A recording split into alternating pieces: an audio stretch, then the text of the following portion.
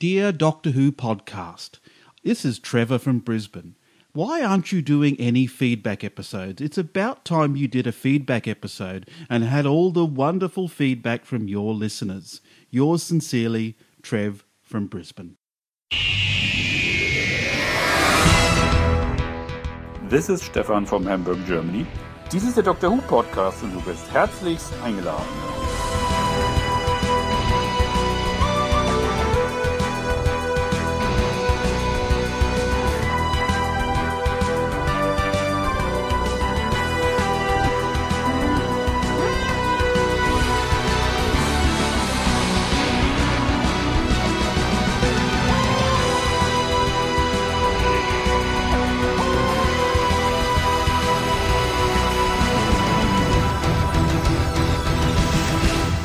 I have been saying the same thing for weeks now. When are we going to have a feedback episode? When are we going to have a feedback episode? I love these.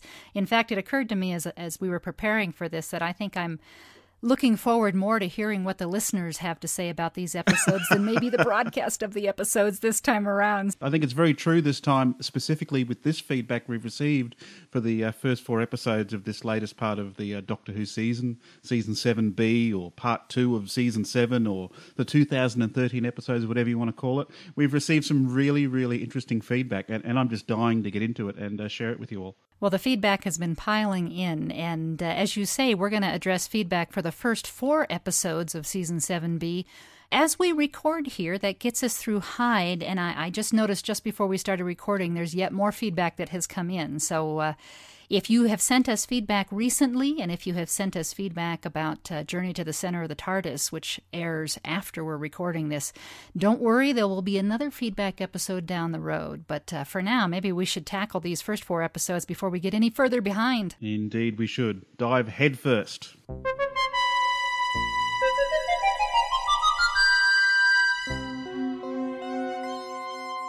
All right, well, our first bit of feedback, and I just should mention every bit of feedback in this episode is audio feedback, and we must thank you very, very much for that. Keep it rolling in. We love audio feedback. It's always great to hear your voices. Our first feedback is from Andrew, and he kicks off our feedback on the Bells of St. John. Hello Doctor Who podcasters, it's Andrew Backhouse here, back again reviewing this episode, The Bells of St. John. I mean, James Bond had Skyfall for the 50th, and now we get The Bells of St. John. The Great Intelligence are back, so good to see that genius idea finally being fully exploited in the new series. And I think my favourite bit was where Clara used the webcams to figure out where they were. And just the looks on the extras' faces when they realised, oh no, we've just revealed where we are on our Twitter pages, which I think was really clever of Stephen Moffat. Any lesser writer would take these ideas in The Bells of St. John and dilute it across a TV series of its own. But Stephen Moffat crams all these twists, all these ideas into 45 minutes of concentrated entertainment, and that's what's so good about Doctor Who. So, excluding the incredible Asylum of the Daleks, this has got to be my favourite series opener for Doctor Who. Well, thank you for that, Andrew. I like the idea that you highlighted the use of technology in this. That was one of my favorite parts of Bells of St. John, was how relevant it was to our daily lives. And I picked up on that too and really loved it. What did you think, Trev? I did. I think it was a really interesting idea to have, basically the internet and Wi-Fi as, the main villain, the main monster of this story. Stephen Moffat has a great skill in pulling out scary things from ordinary things. He's been doing that for years, and I think, the big bad in Bells of St. John is no different to any of the other scary things from mundane things that he's been doing for a long, long time. Well, and I know that one of our other listeners also kind of picked up on that same theme. Shall we listen to what Stuart had to say? Indeed. Over to you, Stuart. Hey guys, this is Stu from London here, first-time contributor, but a long-time listener to the podcast. Just wanted to send in some audio feedback to talk about The Bells of St. John, which I've just watched. I really enjoyed it. I don't know if it's one of those episodes that we're going to look back at in years to come and really say, oh, that was a great episode, but for what it needed to do, and that's set the scene for the rest of the season, announced the return of Doctor Who to Saturday nights, it was pretty much perfect. The one thing that really came across to me was how confident everything appeared to be We had a doctor and a companion in Matt Smith and Jenna Louise Coleman who clearly have chemistry. The repartee was great back and forward. And in Stephen Moffat, you've got a head writer who's at the peak of his powers, who's just absolutely confident in what he can do and what he needs to do on this 50th anniversary year. The use of Wi-Fi was very much a Stephen Moffat kind of idea as far as I can see. Looking back at all the episodes he's written for the show, he often tries to find things that are in common sight, in plain sight, where people will see these things and will have a connection then to Doctor Who, such as statues, such as the dark, even in Silence in the Library, such as a crack in a wall, and now Wi-Fi. Stephen seems to be great at just taking these things that you wouldn't necessarily think as being scary and making them really, really scary. And I like that. I want to make special mention of Jenna Louise Coleman. I know she's not a new addition to the TARDIS crew, but she kind of is. But all of her episodes so far have been written by Stephen Moffat, and he's given her some fantastically blunt, witty things to say, and Jenna Louise Coleman has delivered them so well. She's got something really special there, and I think it's going to be interesting as the season goes on and other people write for that character, whether they give her that same kind of sparkling dialogue as Stephen Moffat does. Yeah, for the Bells of St. John, I think good, very good episode. I'm looking forward to the rest of the 50th anniversary year. Thanks, guys. Keep up the good work on the podcast. Well, we love a first-time contributor, Stuart. Thank you very much for sending in your feedback. Keep it coming, mate. That was fantastic. You make mention there about this story having, I suppose, a small repeat value, but being a great way for a series to return and make a big impact. And I would probably tend to agree with you. We're finding, well, I'm certainly finding with a lot of these current Doctor Who's that, they're big on spectacle, but I'm not really sure they're big on continuous repeats. Yeah, I'd agree with that. And another thing that Stuart mentioned was the character of Clara and how Stephen Moffat had written such sparkly dialogue and how well she and Matt Smith play off each other. And of course, now we've had a few more episodes. I was curious about your opinion, Trev. Do you think Clara has continued to be as snappy and witty as when Moffat wrote her? I think she has, yes, but I think we've got the common denominator there that Stephen Moffat, being the showrunner, he does oversee all these scripts. So I think his hand would still be in there somewhere in terms of injecting, Clara-like dialogue or Clara-like mannerisms to keep that consistency across the season, because they are trying to go for a reasonably consistent characterisation. We saw with the next story, Rings of Akhaten, how it starts to pull out her traits as a governess and as a nanny. They're trying to have that consistency across her whole characterisation, and I think Stephen Moffat's hand is definitely in that somewhere. Our next bit of feedback is from Liat Orr from Israel, and I must say I'm absolutely thrilled we have a listener, or listeners, one would presume, in Israel. It absolutely blows my mind when people from far-flung countries write in or send in feedback to the Doctor Who podcast. So thank you, Liat Orr. Over to your feedback. Hello, Doctor Who podcast. My name is Liat Orr from Israel. I just received the episode The Bells of St. John, episode 6 from season 7. I know in the podcast that you talked about the book that was written by Amelia Williams. I think that you missed that when Clara and the boy were talking about the book, that she asked him, what chapter are you on? He said 10th, and then she said, oh, chapter 11th is the best. I think that's little hint of the 10th Doctor as David Tennant and the 11th Doctor as Matt Smith. So that's my thoughts about it. She mentions here about Clara's comment about chapter 11 being the best. I'm wondering whether that will be some sort of tie-in to the 50th anniversary special, especially that we know now that only the 10th and 11th Doctors will actually be filming specific scenes for it. That's a good connection, Trev. It's interesting that we've had a couple listeners pick up on that idea about that 11th chapter, and I've noticed as we go forward into some of the other episodes this season that the number 11 keeps appearing. Yeah, true. And if this is an intentional thing, i.e. 10 and 11, like the chapters in the book, how far back has the production team known that we really wouldn't be getting any classic series Doctors if that's the case? Or is this just a massive coincidence?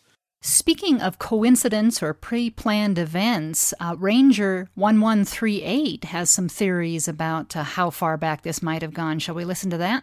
We shall. Hey everyone, Ranger1138, a longtime listener of this very podcast, as I often say on Twitter, and first-time recorder, giving feedback on something James had said way back at the beginning of Series 7B. There was a lot of conversation in that episode that you guys had on the retelling of the same story, or tropes, or kind of patterns and things going over and over and over again. And while I kind of agree and understand that some writers have their favorites and they like to come back to it, Mr. Moffat being no different with eyes and teeth and things like that, and personally I see a whole lot of things about dreams and sleeping with Clara, the idea that I keep coming back to is that some of these things, like the jacket as we saw before in Angels, are on purpose. And with that said, I always keep coming back to Silence in the Library and Forest of the Dead, because it seems like the entire blueprint for the Moffat era begins and ends there for me.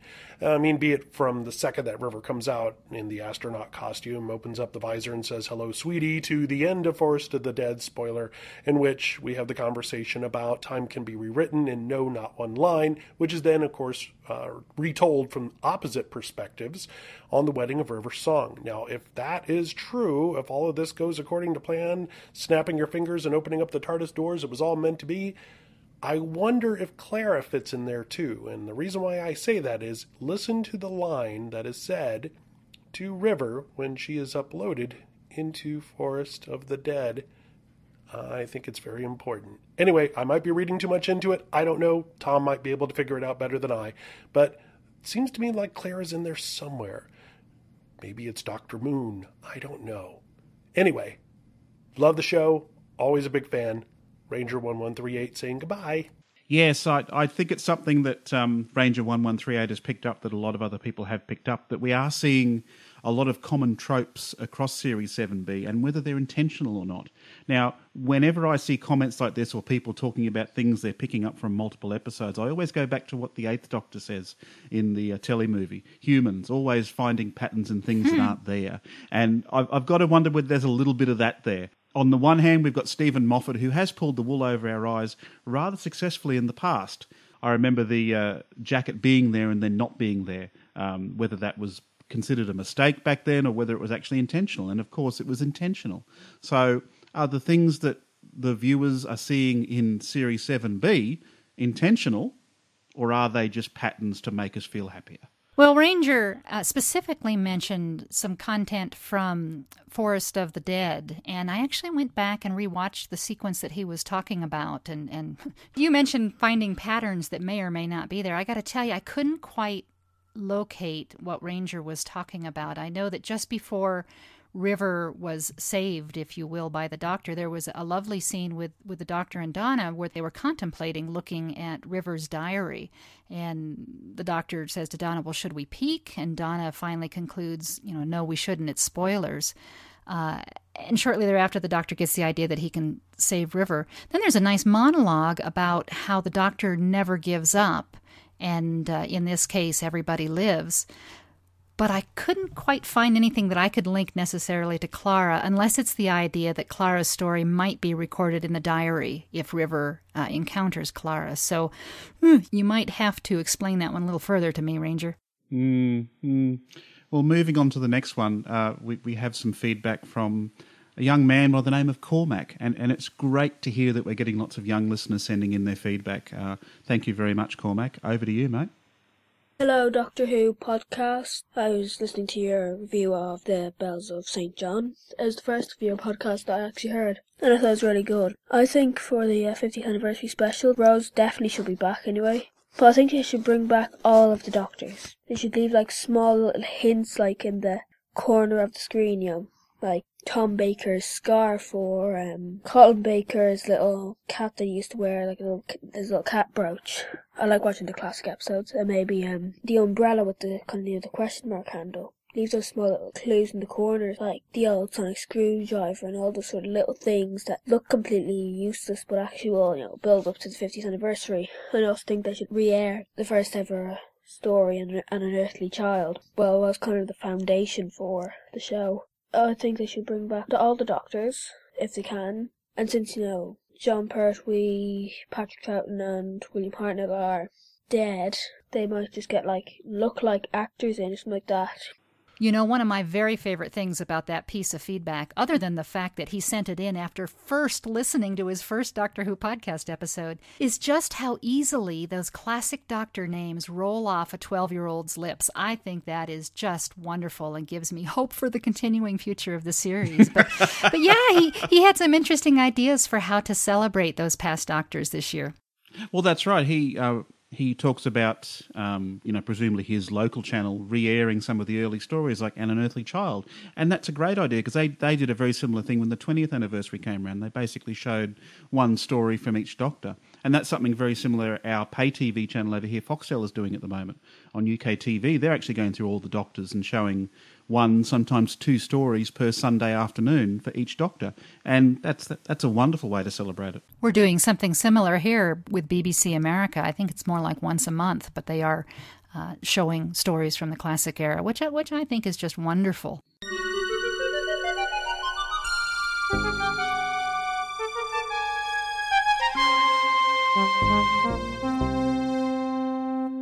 Perhaps we should move on in this season to... this is the episode that everybody agreed on, isn't it, Trev? The Rings of Akhaten? Unanimous praise, yes, I think that was the one. I think you're referring to that one that no one can pronounce, the Rings of Akhaten. Well, just to demonstrate how divisive this was, the Doctor Who podcast listeners were very similar in reaction to general fandom, which means we have both ends of the spectrum. So why don't we start with Mark's opinion? Hello Doctor Who podcast, this is Mark with a quick review of the Rings of Akhaten, which to me sounds like it should be an 80s pop band. Despite the poster proclaiming an Indiana Jones style vibe, this didn't come to pass, and it was wishy-washy sentimental pap. I liked the start of the episode. The leaf thing was well judged, and would have been better if they just left it there as a nice background story rather than using it as a callback later on. The standing on a rock in normal gravity whilst looking at many other floaty bits of rocks made my sciencey spidey sense tingle uncomfortably.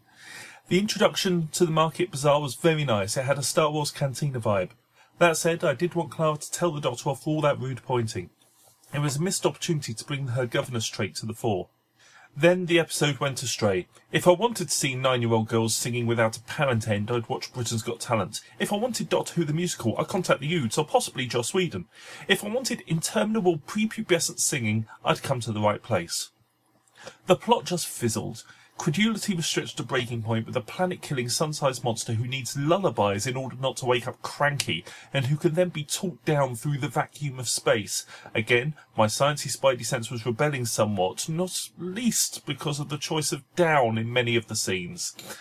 Clara, going home after every adventure, is she continuing the end of the ponds vibe that was established?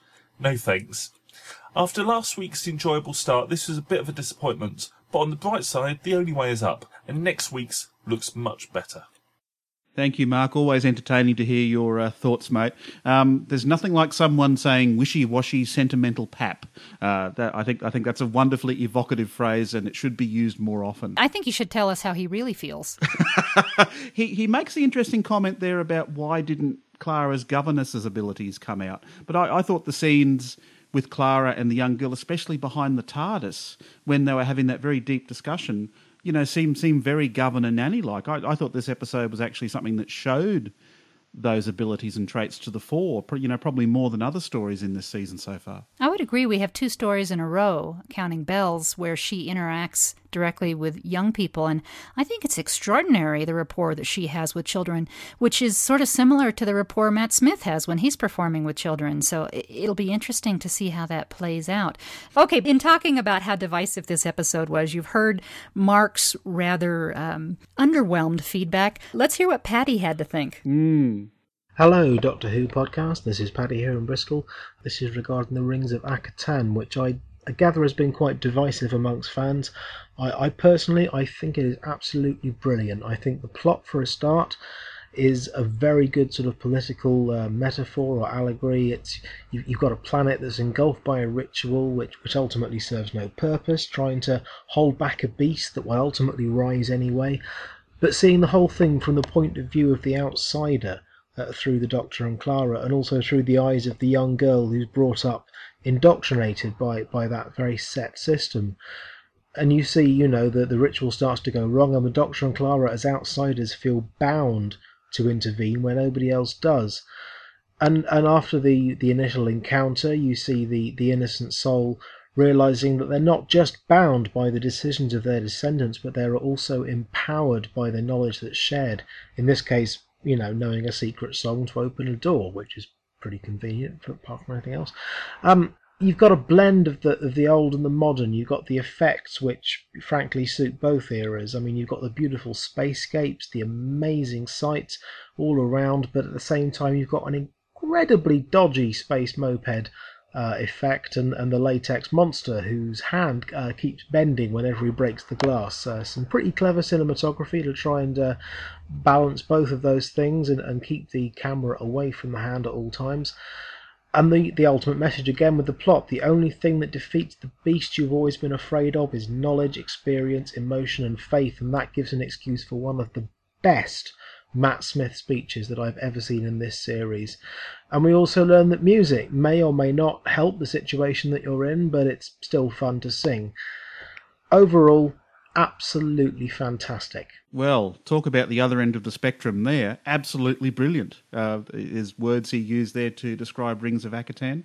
But he does understand too that it's a wonderful mix of new and old Doctor Who, especially as far as the special effects are concerned. He makes that wonderful comparison between the mopeds and the latex monsters and the other wonderful effects in this story. Where I found the contrast, and I was glad that he picked up on it, again, you have the extraordinary visuals of the space scenes and the market scenes contrasted with that room where the vampire alarm clock was, which called to mind for me the room where Sutekh was imprisoned in Pyramids of Mars with the real simple doors and the real simple decor. And I thought, well, you know where the money went in this episode, and it wasn't on this particular set. But I liked it. I found it charming. Yeah. Which, by the way, I never had the chance to give my feedback on this episode, and just in summary, I liked it. I didn't dislike it. I didn't love it as much as some people do, but I really did like the opportunity to be immersed in this other culture. Actually, you mentioning immersion probably ties in very well with our next bit of feedback from Mark, and where he talks about the music in Rings of Akhaten. Hey, it's Mark here, the resident alien out in North Carolina, USA, and since I'm in North Carolina, I'll try and emulate my friend Chip and limit things to the 2-minute format. I really love your reviews on the DWP of Doctor Who episodes. I love the interaction between you, always really stimulating. I did want to pick you up on one thing in the most recent review that I've heard, which is the review of the Rings of Akhaten. I was struck by the fact that in passing, Trevor talked about all that singing, and neither Trevor nor James commented on the quality of the music. And in this, you're not alone. I've listened my way through all of the major Doctor Who podcasts this week, and not a single person comments on the beauty of the singing in this episode.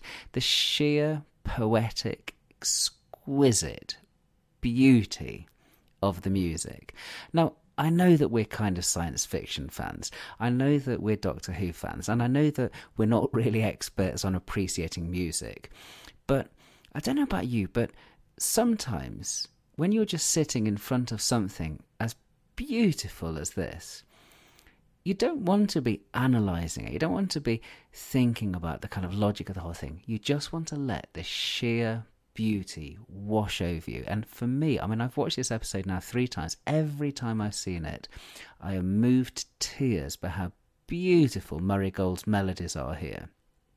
And I think that the young Amelia Jones, who plays the Queen of Years, Mary, what a beautiful voice, what a wonderful acting performance.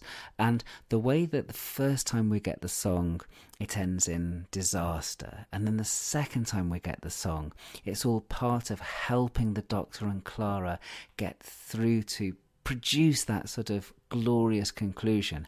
I'm surprised that nobody seems to think that this is wonderful. I'm tempted to say facetiously that Doctor Who fans have no soul, but of course I know that's not true. And I just wanted to register that sometimes it's not a matter of logic, it's not a matter of seeking out plot holes, it's not a matter of saying this worked, that worked, I like this, I didn't like that, this works in Classic Who, this is New Who, and so on. Sometimes it's just about saying, this was exquisite, this was beautiful, this was lyrical, this was something marvellous. And I just wanted to be at least one person saying that sometimes something like this is intangible, it's poetic, it's marvellous, and it almost defies analysis, but I loved it. Thank you so much for everything you do on the DWP. We absolutely love it. We probably don't say it often enough, but we do love it. This is Mark in North Carolina checking out. Thanks again. Bye-bye. All right, I need to start commenting on Mark's feedback by, first off, giving a thank you to Mark. Mark posted some very nice complimentary comments on Facebook on the Doctor Who podcast page not too many weeks ago. And Mark, they were noted and they were appreciated, so thanks. Mark, yes. You are welcome back anytime, mate. Anytime at all you want to send in feedback like that, which starts off with phrases about how wonderful I am, you can come along anytime. I was really excited to hear his comments about the music, though, and I think he has some very good points. For me, it's interesting because I thought the sound, the tune, and the glory of that scene was really wonderful, although if you actually go and look up the lyrics, I think the lyrics are pretty awful, which is weird. It's kind of a strange juxtaposition. I won't quote them for you, but you ought to look them up. On the other hand, I need to tell you, my 9-year-old son thinks that this is the best episode of Doctor Who ever. And the scene at the climax where everybody's singing and they're singing Wake Up, Wake Up, he thinks is the best scene in Doctor Who ever. He just loves this. And he commented to me about how they were all working together, they all knew how to sing together, that it was a song of giving. And he also commented from his point of view that he thinks that they are seeing it as a funeral for their planet.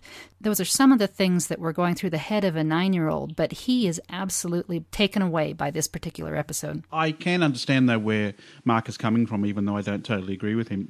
I truly believe that he was immersed in the music, but for me it didn't do a huge amount for me compared to what we've had since Doctor Who's come back in 2005. We've been treated to some wonderful choral, orchestral pieces that have been used in Doctor Who, you know, as background music or as an integral part of the episode.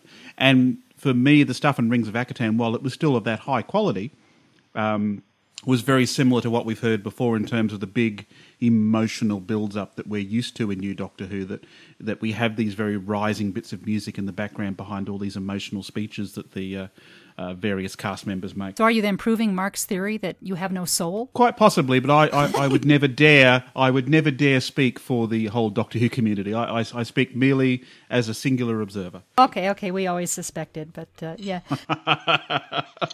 Well, we have a couple of really fun contributions of feedback for this episode, don't we, Trev? That's right. If you remember listening to the Rings of Akhaten review we did a few episodes back, I put out the call, probably the quite misguided call to our listeners, to send in feedback that had creative uses of the word Akhaten.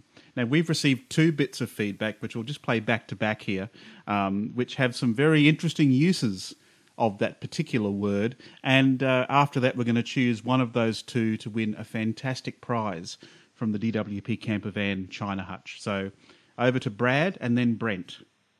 Hey guys, this is Brad Harris of the Movie Bears podcast. Just wanted to say how much I enjoyed the Rings of Akhaten. It wasn't a perfect episode, but there were several things I found Akhatantalizing about it. I loved the notion of this gas giant god waking up and throwing an Akhatantrum, only to be defeated by the Doctor, Clara, and the Queen of Years all working in Akhatandem. While the singing didn't work for many people, I felt like it combined with the Doctor and Clara's efforts into this almost Akhatangible power that believably saved the day. I also enjoyed seeing the Doctor and Clara continuing to gel together. While it isn't yet Akhatanamount to the Doctor's chemistry with Amy Pond, I feel like there's a lot of potential there. I also liked the Akhatangent backstory reveal early on, with the Doctor investigating this version of Clara's personal history. It's quite interesting how Akatangled he's becoming with Clara's lives, and I'm greatly anticipating the reveal of her true nature down the road. In the meantime, I hope we'll continue to see more of the Doctor and Clara Akatangoing around, saving the universe, and becoming close friends in the process. Great episode, and guys, I loved your review of the Rings of Akhaten. Keep up the great work. Akhaten, Akhaten, Shaka Khan, Akhaten. Hey everybody, this is Brent Johnson here. I just wanted to... Akhaten! Oh god.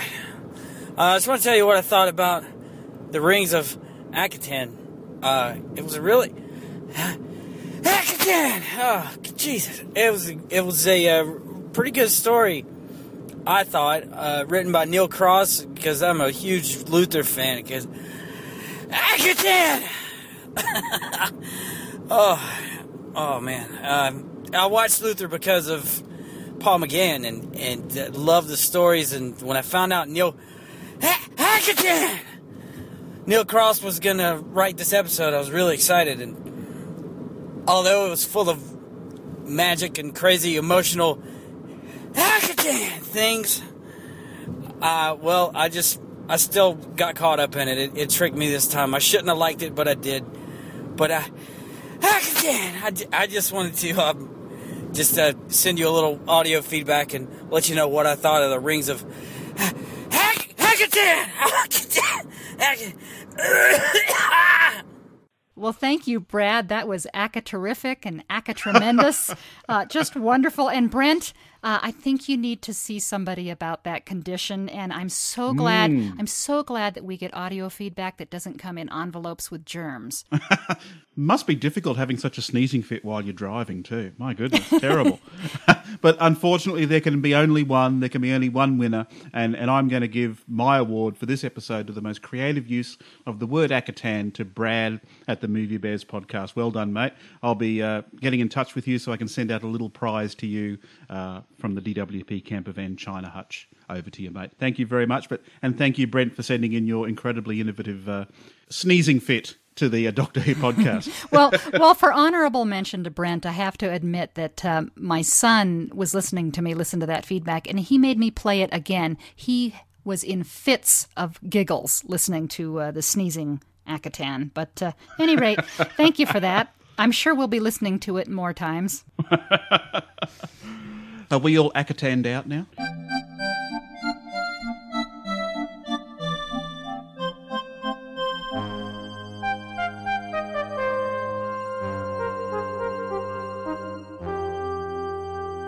Let's move on to the next bit of feedback for the next episode in this season. And we've got a bit of feedback from Martin, who has a bit to say about Cold War.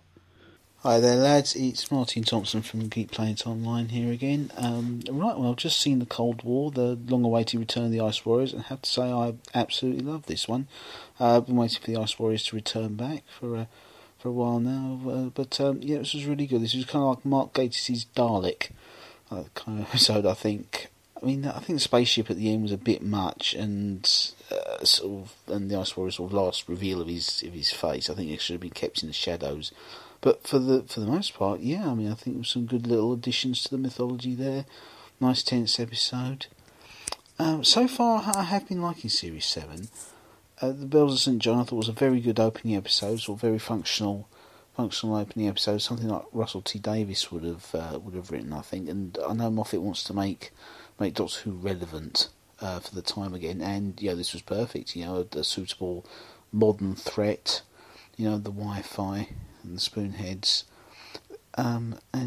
reintroducing Clara again. It was very good. The second episode, I saw it again this morning, and it's hard to know what to say about that one. Really, I mean, very, very totemosh, I think, as the young people say these days. Yeah, I knew that the most important leaf in the universe would go for a Burton at some point. That'd have some kind of key to it. But it's all very well done, all very well good. I'd also like to leave you now quickly with a kooky theory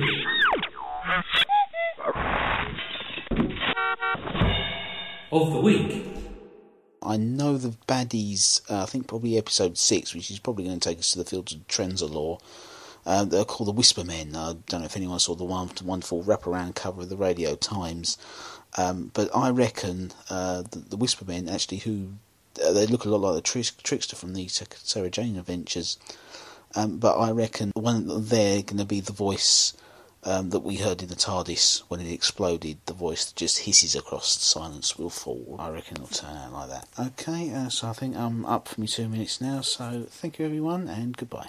Thank you, Martin. And you mentioned that perhaps they showed a little too much of the Ice Warrior out of its shell. And I have to agree, while most of fandom seems to really like the idea that these critters can get out of their shell and be more mobile, and I understand the reason for doing it, I am just one of those old-fashioned fuddy-duddies who kind of like the Ice Warriors the way they are. You know, they talk about how a slow-moving creature wouldn't be scary, and yet if you're trapped in a sub with a large, hulking, slow-moving creature that you can't get away from, I would think that that's inherently scary. Exactly.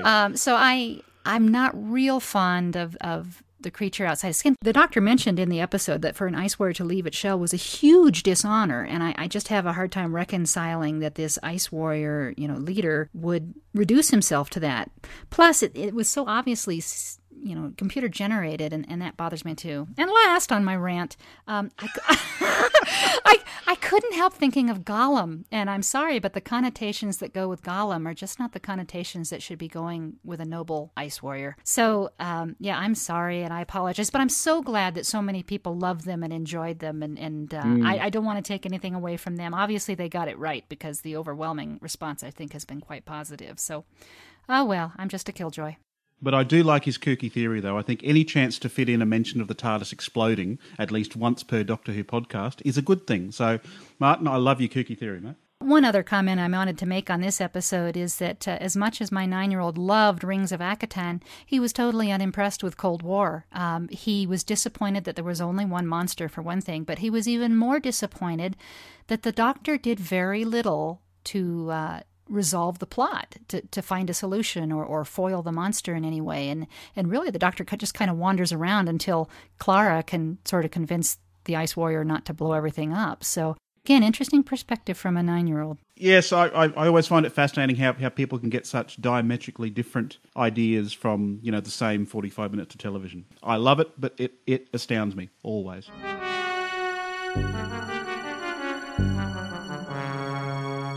So moving right along to our last batch of feedback on the episode Hyde, over to Mr. Unnamed Contributor, who has a bit to say about it. First of all, regarding Doctor Who's runtime. Doctor Who's runtime at the moment is awful. 45 minutes for one complete story in this movie-type season where Stephen Moffat has said that he wants to make episodes that are kind of compact into one story in one 45-minute episode. Now, I personally think that's an awful idea, and this really shows in the episode Hyde. We have a good setup in the story. We then have lots of talkative scenes in it, like between Jenna Louise Coleman and the psychic, and we have the Doctor speaking to the other Doctor. So we have lots of talkative scenes where they discuss things. Suddenly we get this plot in the last part of the episode. We have this sudden plot that jumps out of nowhere, where it's like, oh, time travelers, pocket universes, and then there's all sorts of references. It's a big mess, is what Hyde is, in my opinion. Especially the last 5 minutes, where we have the revelation that this time traveler is related to the psychic. We have suddenly there was a creature in the house the entire episode that appeared to be doing nothing but making loud noises. I found there were so many questions that needed to be answered, especially when it's kind of its own story. It's not going to be expanded upon in any future episodes. It really didn't feel finished. We get all these unanswered questions, like, what was the creature? Why was it trying to scare the Doctor? What was it doing in the Pocket Universe? What was the other one doing on Earth? Why couldn't Matt Smith say Metabelius 3 right? But getting back onto the topic today, I really think we should do away with one-part 45-minute episodes, because they're frankly awful. Stephen, you're only given 45-minute episodes. You can't make that feel like it's a movie. You can't have these massive plots that can be expanded upon. you need character development, and a whole matter of other things. You can't do that in 45 minutes, otherwise it feels very rushed, and that's how stories like, especially The Power of Three and Hyde, have come across. And I think every single episode since 2005 has been rushed in some aspect. I think every single episode could have been expanded upon, more story could have been put in there, or more character development. First off the bat, like I said before, it's always interesting how people get different impressions from the same 45 minutes of television. We had that previous comment which said that Moffat crammed so much into 45 minutes and it's fantastic, but now we have this gentleman saying that the stories are too short, that Moffat's ambition to pack movie-length ideas into the short running time is a flawed idea. It's interesting how we can have two ends of the spectrum. Did you think it ran too long or too short or just about right? Hyde, well, I wasn't a big fan of it to start with, so maybe I would probably err on it ran too long, because I don't think there are enough ideas in there for a 45-minute episode. But that's not the impression I got after I watched it. I just didn't like it a huge amount. The length of the episode was neither here nor there for me, I suppose. Yeah, well, as with many of the stories this season, I found that I liked it, but I neither loved it nor hated it, and this one fell right in there. I usually, when it comes to running time, I rarely find myself thinking, oh, something was too short or something was too long. I guess I just sort of take the stories as they come and evaluate them as they are, but interesting the way that different fans can have completely opposite perspectives on the same story. He makes mention in there about Matt Smith being unable to pronounce the word metabolus. I'm going to ask you, Michelle, like I've asked the others, do you think that was an intentional mispronunciation, or they just didn't know how to say it properly? Oh, you're going to get me on another rant, and I know you're going to make me say this, and then everybody's going to think I'm just a nitpicky fan. I hope it was intentional. I actually had not considered that possibility. If it was unintentional, then it does disappoint me, and I know that, again, folks will think I'm a nitpicker, but look, if you see that word on a script, it's clearly a word that could have multiple pronunciations. And how much time does it take to go back and pop in a DVD real quick just to double check how to pronounce it? That seems like the simplest of checks when you're trying to celebrate the history of the show. So you presented me another option that maybe it was intentional. Well, I'm really hoping it's intentional, because surely Stephen Moffat is at the read-through when they're all sitting around the big table reading the script for the first time. And if Matt Smith goes metabolus, Moffat puts his hand up and goes, mate, it's actually metabolus. Surely that would have been picked up from the first read-through. Well, there was a story that Nick Briggs told at one of the conventions that I was at, might have been Chicago, about trying to coach Matt on how to say Spiridon back in Asylum of the Daleks, when they're going through and seeing... Oh, you mean Spiridon? Yeah, right. And actually, now that I mention it, I can't remember now if it was Matt or if it was, it might have been Clara, the Dalek Clara. But at any rate, where Matt had coached him on the correct way, the way it had been said, let's say that, back in Planet of the Daleks. And then... Planet of the Daleks.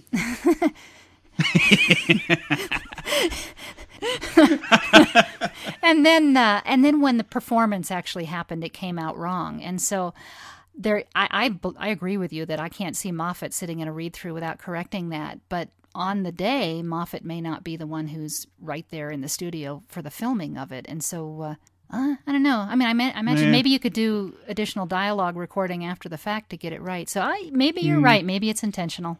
And we've probably spent way too much time talking about it. Probably. So let's move swiftly on to, I think, one of our last bits of feedback for this episode from Amy.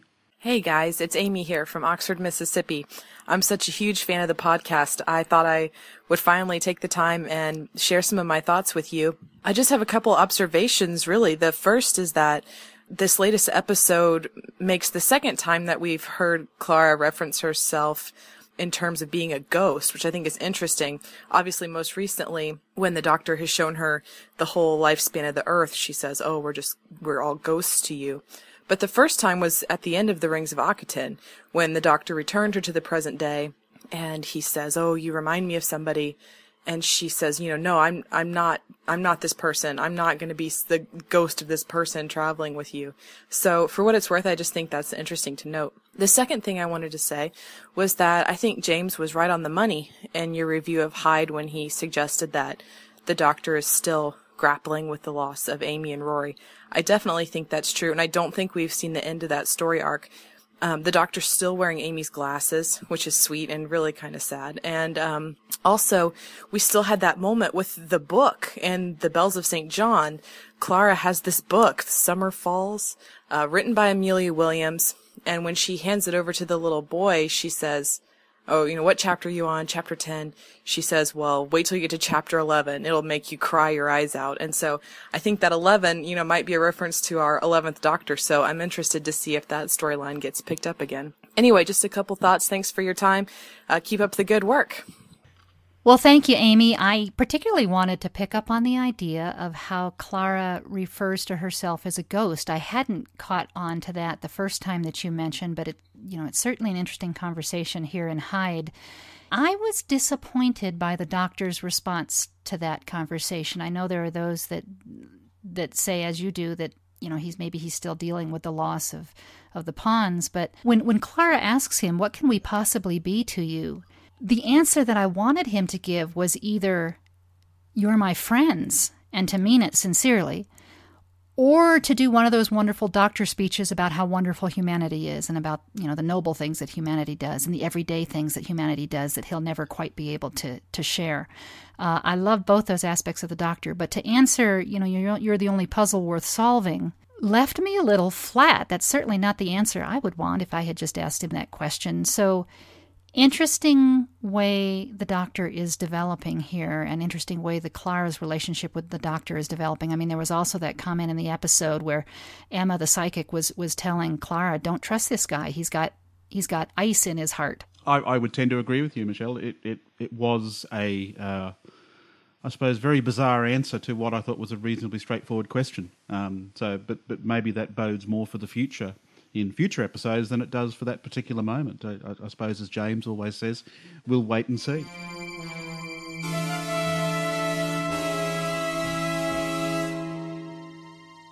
Our last bit of feedback, it's from our good mate, UK Trev. Over to you, Trev. Hello, Doctor Who podcast. It's UK Trev here. It's great to have you guys reviewing new Live Who again. Although I love the Geek Outs, where Trev rails against any mention of sex. Perhaps he believes that the 12-inch figures were anatomically accurate for Gallifreyans. I do worry about Trev's attitude to sex. In episode 201, for example, he says, "A bang is just a bang." Oh dear. Anyway, the series is just wonderful. My son and I are loving it. I find myself thoroughly disagreeing with you chaps, more often than not, though. I think it's in the nature of many classic Who fans to want the show to be more like what it was, rather than enjoy the show we have. If they ever made a Trev talking action figure, when you pull the string it would say, "That is not Doctor Who." And of course, if it's not ringing your cloister bell right now, there's another writer next week with a different take. I find the show is far less cookie-cutter under Stephen Moffat. I wonder if he rewrites less than Rusty used to. I prefer it. As for the arc, I think the TARDIS is just being defensive in its dislike of Clara. She might be a threat or a weapon of some kind. The Silents have used this tactic before. And why does everybody assume the woman in the shop from episode 1 is River? If she gets another mention, maybe she's Madame Kovarian, a younger version perhaps, bringing out the hidden Doctor for the fall of the 11th as promised in the finale. The thing that makes multiple Claras is clearly in her future, as Hyde told us. Mind you, maybe it's the 11th Clara that falls, for all we know. I'm glad Clara, or a Clara, makes it through to the 50th. I'm loving the characters, I'm loving the show, and I'm loving the podcast. Keep it up, everybody. Michelle, could you just pull the string at the back of my neck just there, please? Oh, sure. Here, I'll do it right now. Thank you for your feedback, UK Trev. It's always lovely to hear from you. Is that it? Well, the string's run out. I can't say any more. Okay, that's probably just as well. Well, as we've reached the end of my string, so too have we reached the end of another Doctor Who podcast, our feedback special for the first part of 7B. Michelle, thank you very much for your company. Thank you for helping me sift through the mountains of MP3s and WAV files and all sorts of sound audio files that our wonderful listeners have sent in. It's been really interesting to hear them, and please keep them coming. Oh, that's been a pleasure. I loved to hear the comments from the listeners, and what a wonderful opportunity to have conversation back and forth. Indeed, indeed. Well, our next episode of the DWP will be our Crimson Horror, review, so keep an eye out for that on your feeds in the next few days. So until then, and our next feedback episode together, bye-bye, Michelle. Bye-bye, Trev, and bye-bye, listeners. Bye-bye, all. See you next time. Bye-bye. That was the Doctor Who Podcast, which you can find at thedoctorwhopodcast.com. If you have any feedback, please send it into feedback@thedoctorwhopodcast.com. You can also find us on Twitter, Facebook, and via the Doctor Who Podcast forums. Thank you for listening. Take care.